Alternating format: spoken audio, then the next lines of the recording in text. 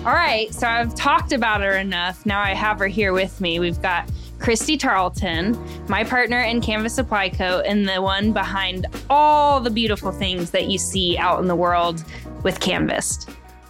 I'm flattered. It's just so fun to work with you. On the previous episode, I was talking to our listeners about how I got started in the cannabis industry and how I blame it all on my husband. And you have a very similar story. And I think it's why all the four of us really mesh so well, because like our upbringing and love and the plant is very similar. So let's dive in a little bit to how you met Will. Will's our other partner. Y'all will get to see these hot husbands that we keep talking about. We're going to bring them on. They're the daddy Or you content. can look them up on our website or our Instagram because they really are hot. So how'd you meet Will? Well, sometimes I tell him, I'm sure I've told you this before, where I'm like, man, it's so great that you're like good looking because you could just drive me up a fucking wall and I just still look at you and I'm like, okay, you're really All hot. right, Like, it's good. It's fine. It's worth it. Yeah. I love you, Will.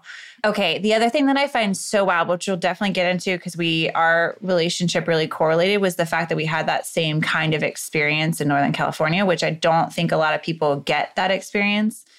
Prior to meeting Will, I actually didn't know he had been in that space for quite some time. And it wasn't necessarily unveiled to me until later when we were like really dating. Because So he kind of hid it from you that he was in the cannabis industry. But I think that a lot of people do. And so when you meet people from that type of industry, there is a layer of maybe protection. There's a layer of discretion. Yeah. And being really mindful about what you talk about and who you talk about, because people really want to keep their identity secret for a multitude of reasons, not just legality. But when I met him, we actually were both farming, like actual farming. I was in livestock, wildly enough, rustling cattle. Didn't you work like in the slaughterhouse? Okay, well, that's a whole other story. Okay. There was an amazing family that I met, the Cherries, that are here in Nashville that basically raise like all the meat for all the restaurants, Bear Creek Farm. And I was this little depressed, like 20-something nugget coming from New York being like, I just want to beat myself into happiness and let me go just work. What's the hardest job I could think of possibly Slaughtering doing? animals. And it was working on a cattle farm. And so I just went full force into it. Yeah. Worked for this family. They owned a slaughterhouse. I was like I was on this path because like I loved food. I loved farming. And I was like, I'm going to be a butcher. And I was like, I'm really comfortable with animals. I love meat. I love the craft of meat. Yeah. And so I went on this entire journey. I ended up actually getting an apprenticeship up at Stone Barns Center for Agriculture, which is run by the Rockefeller family. It's like a research farm that does a lot of regenerative ag, some biodynamics, et cetera. So fell in love with Will because I was like, oh, you're this really attractive farmer. And we both worked at the same farm at some time, but he was like dating another girl. And I was like, oh, I'll never have a boyfriend that hot. And one day I went to a climbing gym and I had a little too much to drink. And I walked up to him thinking like he knew who I was because I had seen him forever. And I waltzed up to him and I was like, oh my God, it's so good to see you. And he looked at me and he's like, who are you? And I just... He played it cool. No, I went red and I was like, all right, cool. Like, I don't even remember what I said because I think I blacked out mentally when he said that to me. I also had a couple drinks with me, so that didn't help. Pint night. But he handed me his card. He had like a Tennessee grown card. Love it. And he handed me a card and he was like, you should come check out my farm sometime. I was like, yes, I should. That was his check out my line. Farm. You should come see my farm. Yes, it was his line. You can ride on my tractor. It took a long time to get on the tractor with him. It was probably broken. But we started hanging out every single day. And at some point I was like, hey, by the way, I just got this apprenticeship in New York. Bye. And he was like, I'm moving to New York City. And he was like, what? And we had been hanging out solidly. I was like, in a couple of weeks, I'm actually leaving you. And he was like, can I take you up there? Because he also wanted to see the farm too. I think that was a really cool big monumental farm to work on. And from there, we kind of built our relationship long distance, which was perfect for us. Like I had been going through stuff. I experienced a lot of depression in New York City, which is how I ended up like falling in love a lot with cannabis and it being a part of my healing, as well as farming being a part of that journey too. Because I think farming for me is such a constructive part of my journey. Mm-hmm. And when he started to feel really comfortable with me and we started dating, I then got what was called in the family all access. Oh. And so the all access meant that I was able to go to California, go see there's a family farm. Mm-hmm. And when I went to Humboldt for the first time, I love nature. I love farming. And to see that community, to see the redwoods for the first time and to walk into what was the redwood curtain in the mountains was just like, I didn't know existence could that magical. So breathtaking. So breathtaking. Yeah. And then the people there have this just different type of energy. They're just like people who go against the grain. They know what's good. They're farming their food. They're doing cannabis. They're making medicine for people. They're doing cool stuff just for like the benefit of humanity almost. Right. Because they wanted to see not just, yes, there is the illegal part of it and you're like pushing things around, whatever, people are getting access to it. But like there are so many growers out there and that's what you experience. That's why I followed the farms that you were a part of because they had such a good story to tell, talking about the generational farms that were out there too, because there's people from the 70s that lived out there and they grew just to make a living. And then to meet his family that was out there, the community that was there, just you'll never meet people like that anywhere else. So then we go back and forth from here to California and I actually fell in love with spending a lot of time out there. Spent some time as a trimmer, a really shitty trimmer at that. Oh no. What was your per day pound? I don't remember. Really? I don't remember. Because I think I blocked a lot of that out of my head because I was like, I'm not great. I'm trimmer. not great. Yeah. I want to do stuff I'm good at. You know what's really messed up is actually the first year that I went trimming like pretty hardcore. And the most beautiful thing that happened was because our farm that we were on, it was like that last moment of like the actual authentic trim scene. Right. Where we had like a couple from Spain and a couple from Colombia and a couple from England. And we got super diverse. Made some amazing friends that year. And they were all traveling the world, somehow converged on this farm. We're like climbing through buckeye trees with them and like rolling down hills and just like having so much fun. Trim scenes are what they were called. And they were always, each one on each farm always had its unique biodiversity. Let's just call it that. Totally. Its own dynamic. Its own dynamics. Because I've been on some weird ones. Yeah.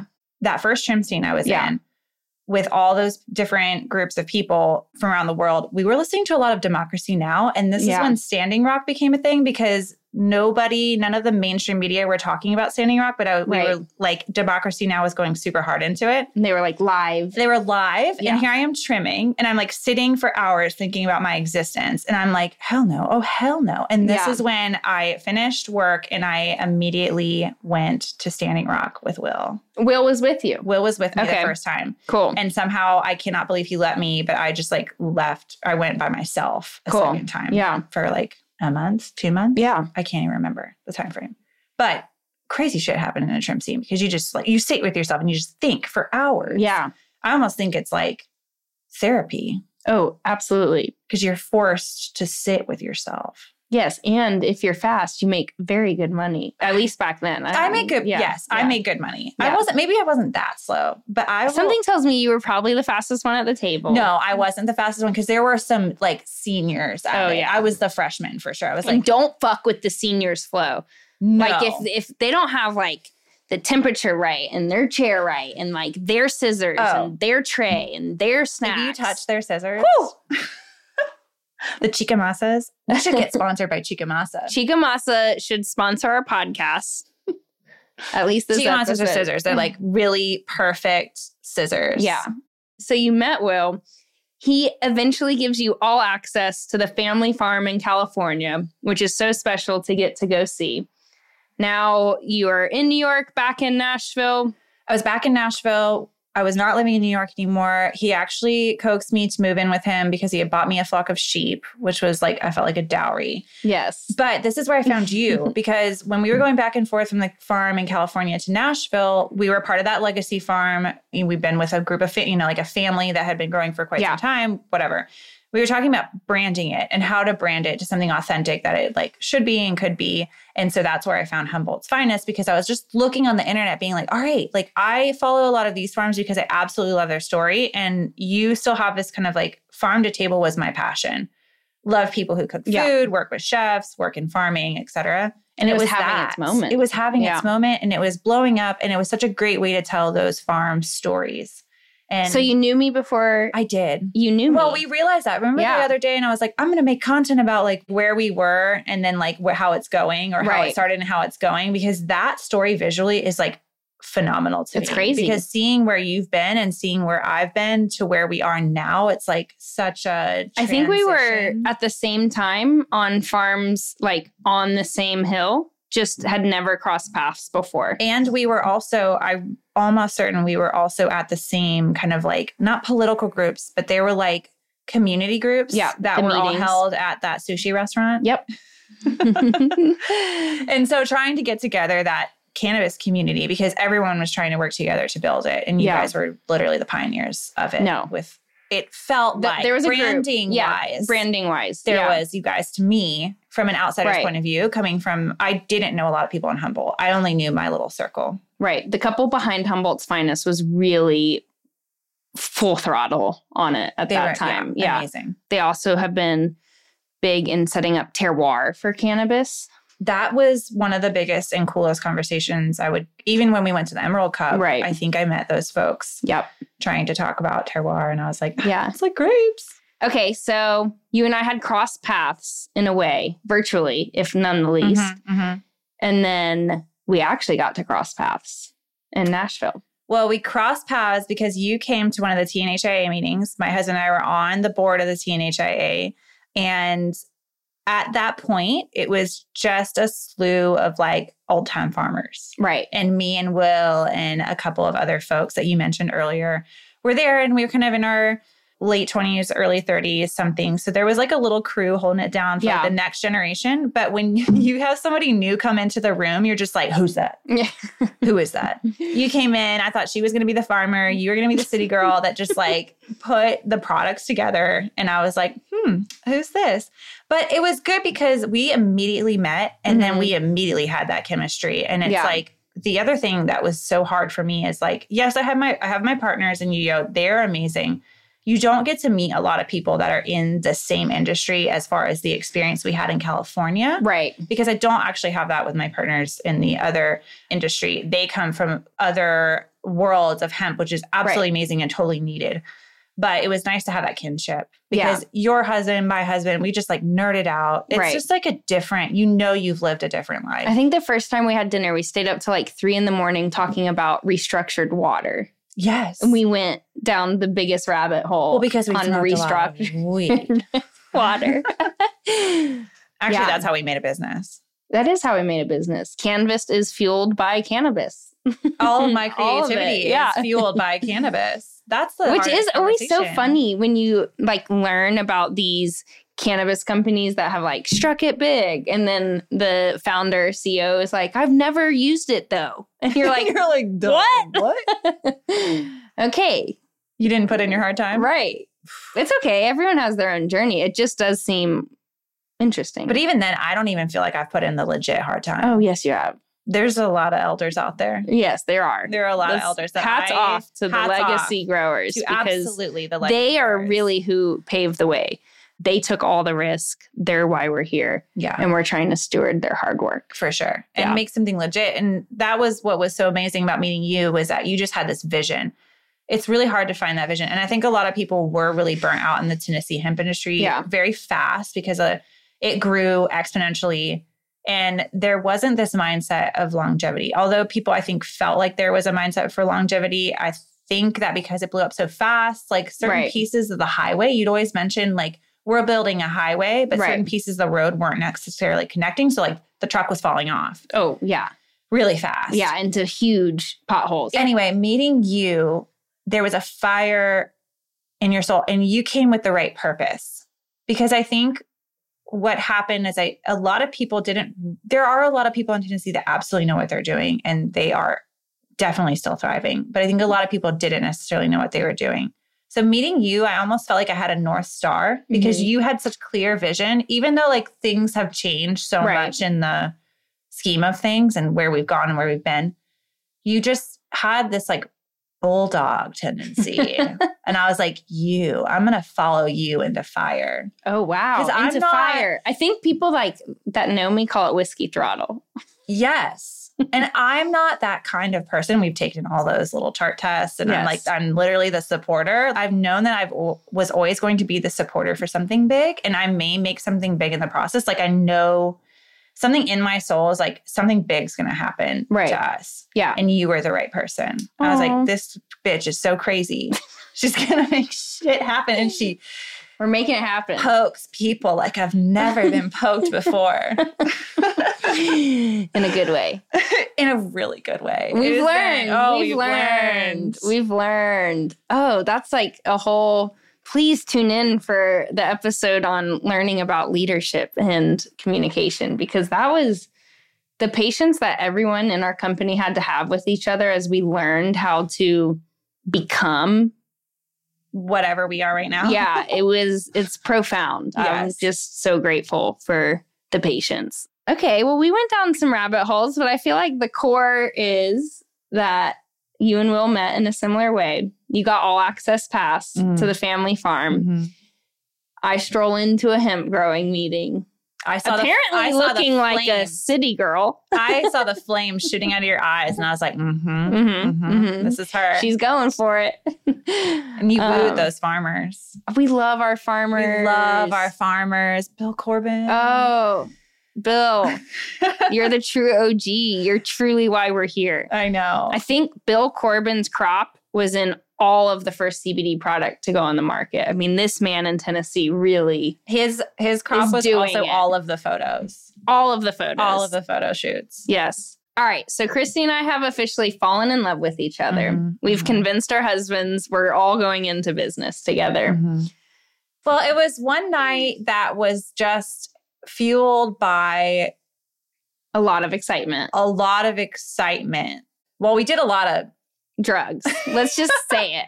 Therapeutic drugs. Yes, thank you. Mind-opening, heart-opening drugs. And we had, that was a moment. I think I was like going through, I felt like when I met you, I was like going through therapy and I was like super interested in those things. And you were like, here you go. And I just said like, take me there. I'll follow you anywhere. No, and we were like, all right, tonight we're meeting and we're talking about business. And you and Will must have stayed up all night the night before and you put a deck together. And we didn't show up to our little meeting with a deck. And then y'all whip this deck out and throw it on the TV. And Will and you just start drilling down. And I'm like, what the fuck? All right, we're starting a company. Like, it was a oh shit moment. It was like you had put so much structure to all the conversations that we had been having. And you like visualized it. And I remember looking at Pablo like, fuck, they made a deck. We didn't make a deck. We came unprepared. Immediately one-upped you. We came unprepared for. Why didn't she tell me she was making a deck? I like to keep you guessing. So of course the next night I was like, well, I'm making my own deck. This is how I think it should be done. Canva didn't exist then, because then I could have seen you making the deck. Oh, I know. Oh my gosh, we were making decks in probably like Google Slides. No, I think I was making decks in InDesign. Because then I was doing proposals in InDesign. Right. Okay. So we had a deck. Will was like, all right. I think at 2 a.m. at that point, we're celebrating. We're like, woo, we're going to go into business together. We had no fucking clue what was in front of us. No clue. The saying is absolutely true. If you knew what it took to start a business, you would never fucking start. We're excited. 2 a.m. Will's like, oh, by the way, I need to be at my farm at 5 a.m. and my tractor's broken. So we're going to plant 2 acres of hemp by hand. And you guys are coming.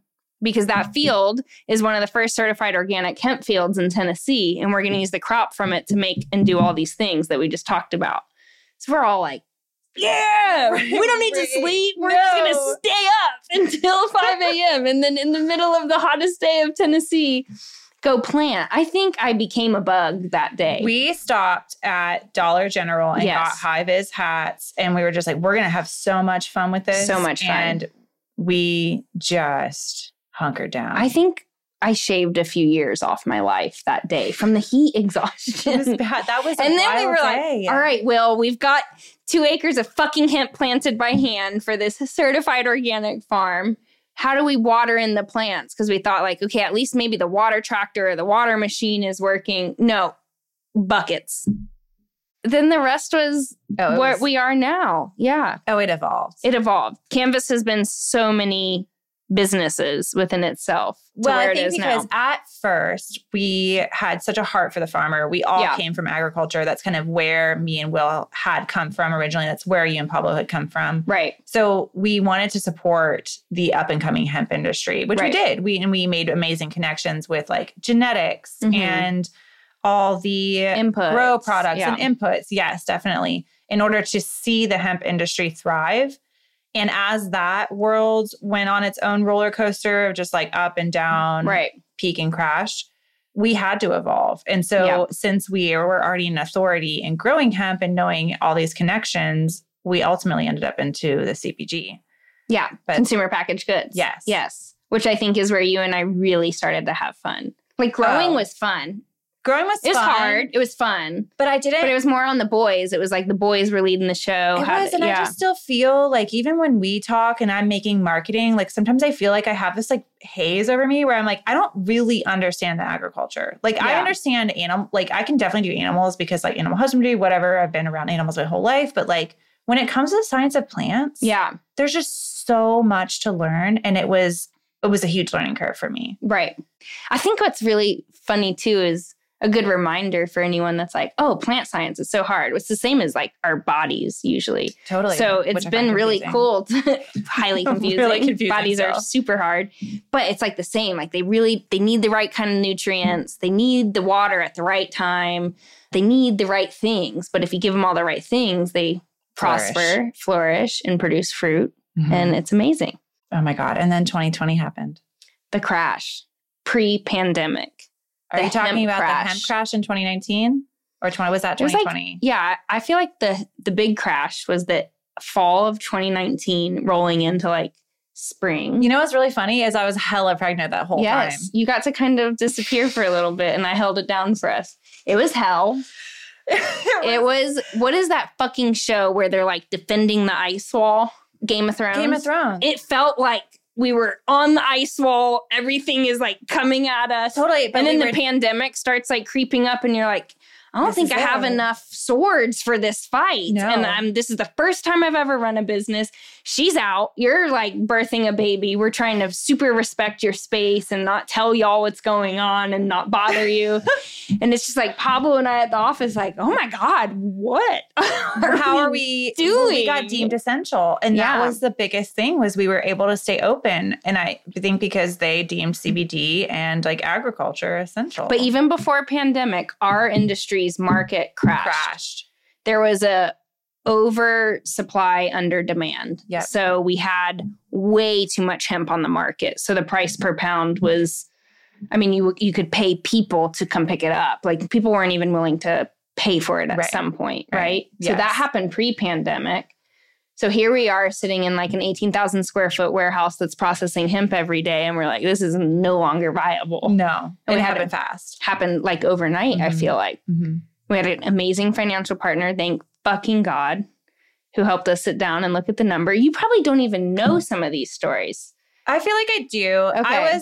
And some of that pivoting happened when I came back. Right. But the funniest thing was I remember when I came back because I had tried to make a brand on my own. Oh, well, you did great.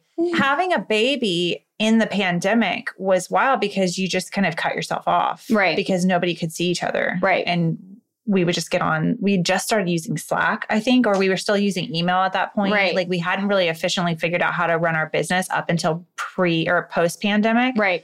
And I came back and it was like a whole other, like there were these people. And I was like, who are all these people? Oh, we had hired And you had hired a bunch of people. They are the most amazing people who are still with us today, which is awesome.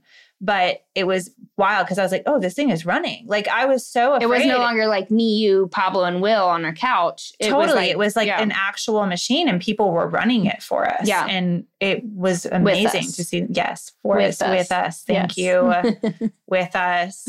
And it was amazing to see it being like, okay, this is real. Yeah. If we can carry this through the pandemic, we're still here. It's 3 years later after that. And so we started making shit. We started making shit. Yeah, that was fun. We started making That's when it got really fun. Our favorite smokables. Yes. Pre-rolls. Pre-rolls. 2 per tube. 1 for me, 1 for you. And that was our whole thing. Like, you don't have to share your joint in the pandemic. You can have your own. Have a little smoke sesh with your friend. I think I made like an Instagram post that was like puff, puff, maybe not pass. Yeah. Yeah. That was it. We made our first million on pre-rolls. We did. Yeah. Oh my gosh. And we blitzed the market hard. We did. Yeah. And that's when all of, I feel like our previous experience really started coming in. I was like, oh, I know national distribution. You do this, this, this. Right. Christie, give me a brand. Let's pick out dope ass packaging. Everything out there at the time was feeling very like gas station-y. Yes. We picked glass over plastic. Which I still love. Love. Sorry. And we did it. And I remember we took Pablo out of the garden, Will out of the garden. These men just really thrive in the garden. And we were like, you're now salespeople. Salesman. And you need to call 200 people a day. Here's a list of stores. And you need to tell them about who we are and that we've got pre-rolls for them. And they're the best damn pre-rolls you've ever had in your entire life, which they are. They are. But now that we have THCA. Yeah. Oh, well, yes. CBD versus what we're allowed to do now. But so these boys, they did it. They got on the phone. I feel like half the people Pablo called couldn't understand him, but they still bought from him. And we started selling. Mm-hmm. And then you and I just really quickly were like, all right, we need to really start being intentional and start thinking about the next set of products we're going to put forward. Mm-hmm. And it feels like every 6 months, you and I sit down and we're like, all right, what does the market want? What do we want? So that if no one else buys it, we can enjoy it. Mm-hmm. Let's listen to our consumers. Let's go through our reviews. Like, what are we making? How can we make it the best that we can? Mm-hmm. And flower, we went pre-rolls, flower, then vape carts. Vape carts. Because Delta 8 started having a thing. Right. I think really when you look at the success of companies, mm-hmm. cannabis companies and the CBD companies at this time, mm-hmm. it's Delta 8 is what people that caught on to that trend, that were able to catch on to that trend is why they're here now, maybe. What is Delta 8? Is that what we want to talk about? We should. Okay. We should, because it's kind of what helps sustain the hemp industry, yeah. I think. So can we give it that much credit? Abso-fucking-lutely. Okay. Delta 8 completely bridged the gap between the hemp industry oversupply, mm-hmm. under demand. It allowed the industry to create this consumption vehicle that was allowing us to run through a lot of that oversupply. And when I say run through the oversupply, I mean extractors were able to take this massive amount of biomass that had flooded the market, crashed the price, run through it and turn it into a product that the greater part of America was in demand for, which was Delta 8, which is a molecule that the way that the law is written, since it's hemp derived, it falls under the CBD category, but it actually is a THC molecule. So it does give you a psychoactive high. So for the first time in the CBD industry, we have a molecule that gets you high, which means we can sell it to you in a vape shop. We can ship it to you to your front door. The industry, I wouldn't say exploded, it sustained because it was really starting to hurt because a lot of people were turning to CBD. Lots of confusion on what it would do. CBD doesn't give you necessarily an exact feeling that you can pinpoint. Mm-hmm. So there would be, lots of buy-in to CBD and like, oh, I can't feel it. Well, no, you're not going to feel it. It's just, it should be part of your vitamin. The same way you can't feel vitamin D, but you just feel better, maybe long-term. Yeah. Now we have Delta 8. So it's just a different molecule. It's one molecule different than Delta 9 THC. And the way that the law is currently interpreted, it allows us to play with it in the CBD space. And so this, coupled with the pandemic and vape stores and liquor stores being deemed essential, where the majority of this product was being sold, and our alignment with launching a CPG brand allowed us to flourish through the pandemic. Yeah. And we took it really intentionally. What's amazing is that we have this interpretation of the law that allows people to actually enjoy THC. Right. Although it is derived from hemp over what is deemed marijuana, even though they're the exact same plant. Right. We can basically get the plant to the people. Yep. And to anyone's store. It proved it. It proved it's what people want. It did. Yeah. Yes. And now not that anyone was questioning that was what people want. A lot of people it really was like, no, this is what people want. Yes, definitely. Yeah. And it's then led the segue for the conversation about Delta 9 as well, hemp-derived Delta 9, Right. which is what our best-selling product is now. And it just dumbfounds me that we're able to provide people with it. Yes.